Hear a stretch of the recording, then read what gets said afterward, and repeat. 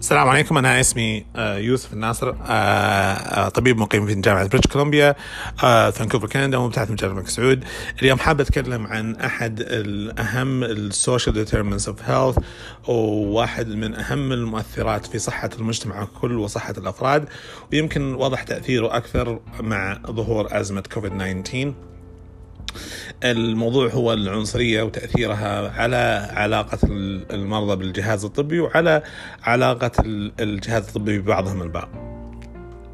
أولا علينا الاعتراف أن العنصرية هي موجودة في كل مكان في العالم وموجودة عندنا أيضا.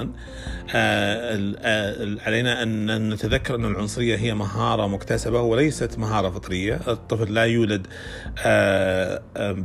ويصبح عنصري فقط بالفطرة، بل يكتسب ذلك من البيت والمدرسة وتجارب الحياة. العنصرية تؤثر على صحة الأفراد وعلى صحة المجتمع ككل، أو يمكن وضحت مع كوفيد-19 من خلال مهاجمة البعض للأجانب ولومهم على انتشار الفيروس. قبل أن نلوم الأجانب أو العمالة، يجب علينا إعادة النظر بالبنية التحتية وجودة مستوى المعيشة لهؤلاء العمالة، وكم فرد يعيش في منطقة صغيرة. فيجب علينا إعادة النظر بمن هيئ هذه سبل المعيشة الضعيفة جدا واللا إنسانية بأقل وصف يمكن نصفها. العنصرية هل تؤثر على جودة الرعاية الطبية؟ نعم، أثبتت دراسات كثيرة أن المرضى ذوي البشرة السمراء يحصلون على جودة أقل حينما تقدم لهم الرعاية الطبية، وهذه يمكن كانت واضحة أكثر في دراسات علاج الألم. أثبتت أن المرضى ذوي السمراء البشرة يحصلون على أدوية مخففة للألم أقل من أقرانهم ذوي البشرة البيضاء. العنصرية موجودة في بلدنا، ويجب علينا الاعتراف بوجودها، ويمكن هذا أول خطوة تجاه حل هذه المشكلة. قد يكون لها أشكال مختلفة عن الثقافة الغربية، لأن مجتمعنا مختلف، وتدخل تحت أدراج العنصرية في بلدنا الطائفية لوجود الأقلية الشيعية في شرق المملكة والأقلية الإسماعيلية في جنوب المملكة. أيضا العنصرية تأخذ شكلها الكبير تجاه سمر البشرة، وسواء حينما يكون مرضى أو حينما يكون مقدمي رعاية طبية، ولبزهم بالألقاب الغير محببة، سواء باللقب السيء جدا واللي هو العبد، أو اللقب يمكن اللي قد يكون أقل حدة لكنه غير محبب أيضا الخال.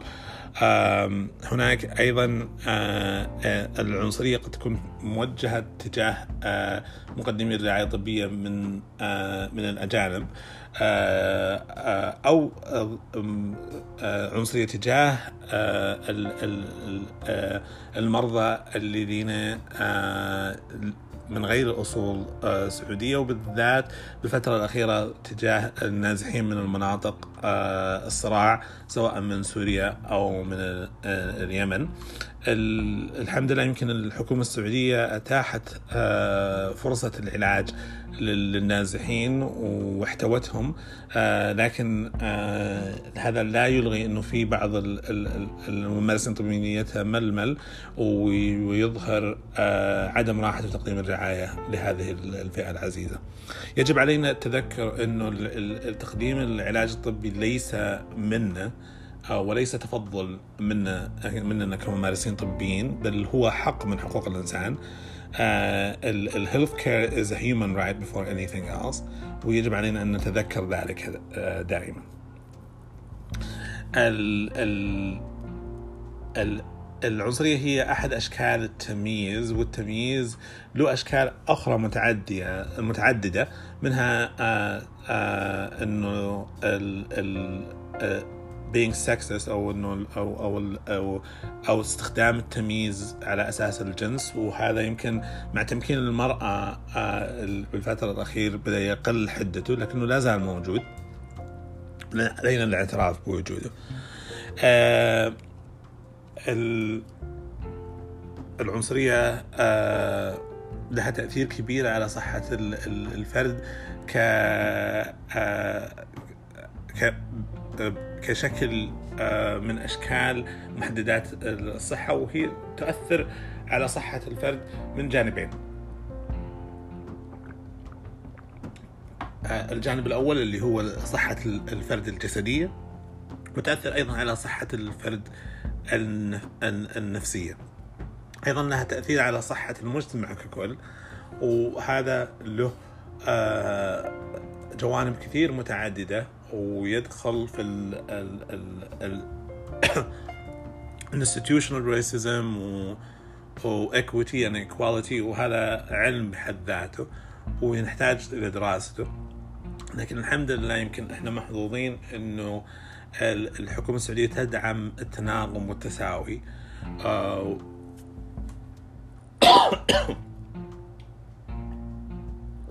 وهذا يقلل من العنصرية المؤسساتية. للأسف أحيانا بعض الناس العنصريين يتخذون أهداف سامية لتوصيل رسالتهم السيئة، فقد يقول لك إنه أنا أصلا أقوم بنبذ أو تقليل فرص الأقلية الشيعية أو الأقلية الإسماعيلية، لأنه أنا أقوم بذلك بدافع ديني بحت، وهذا غير صحيح. لأنه أولا الدين الإسلامي هو دين التسامح، ثانيا الدين الإسلامي يدعو إلى التناغم والتواصل، ثالثا الأفضل مسلم على مر البشرية هو النبي صلى الله عليه وسلم، والنبي كان جاره يهودي، لم يؤذي، لم يحارب عمله، لم يحدد من فرصه. فيجب علينا أن نحاول أن نفهم بطريقة أكثر رحمة وأكثر تواصل.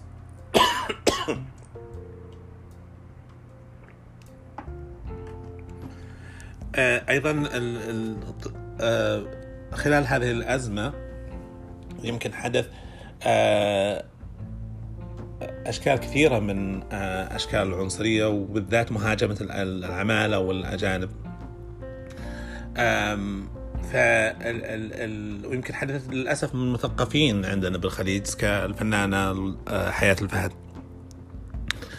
قبل أن نلوم العمالة الأجنبية، علينا أن ننظر إلى البنية التحتية اللي يمكن سمحت لرب عمل أن يستضيف 15 فرد في شقة لشخصين، فما نلوم أن الانتشار بين 15 عليهم، لأنهم هذا المكان المعيشة اللي أتيح لهم، بل نلوم من سمح لهذا المكان اللي يستضيف 15 شخص.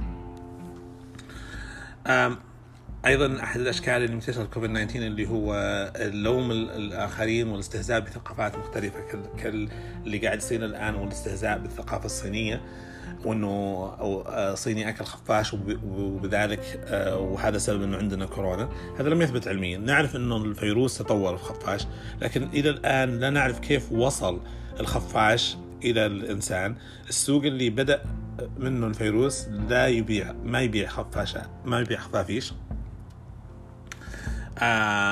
فيجب علينا احترام ثقافة الآخرين، لأنه لما كان عندنا أزمة ميرسكوف سابقا وتم انتشار بالعالم أنه الفيروس انتشر من الإبل، لم نسمح، وتضايقنا كثيرا حينما علق الآخرين على كيف احنا ناكل لحم الإبل وكيف نشرب لمنه، وكيف أنه هناك ثقافة في السعودية أن الناس حتى يشربوا بول الإبل، لأن ثقافتنا غنية وما نبغى أحد يتندر عليها. فيجب علينا أن لا نتندر في ثقافة الآخرين، واصلا هذا مو بوقته، لأنه الآن العالم كله متحد للقضاء على هذا الفيروس. بالأخير اللي حاب أقوله أنه العنصرية هي موجودة في كل مكان، وأول خطوة للقضاء عليها هو الاعتراف بوجودها. ويجب علينا إيجاد دراسات وبحوث علمية لمدى تأثيرها على جودة الرعاية الطبية، أو كيف نحارب أشكال التمييز بكل أنواعه مستقبلا لضمان تساوي الفرص بين أفراد المجتمع، مما يضمن رعاية أفضل للجميع وتطور أكبر بجهازنا الطبي. وبالختام أشكركم على استماعكم لهذا البودكاست، وإن شاء الله على دروب الخير نلتقي. فمان الله.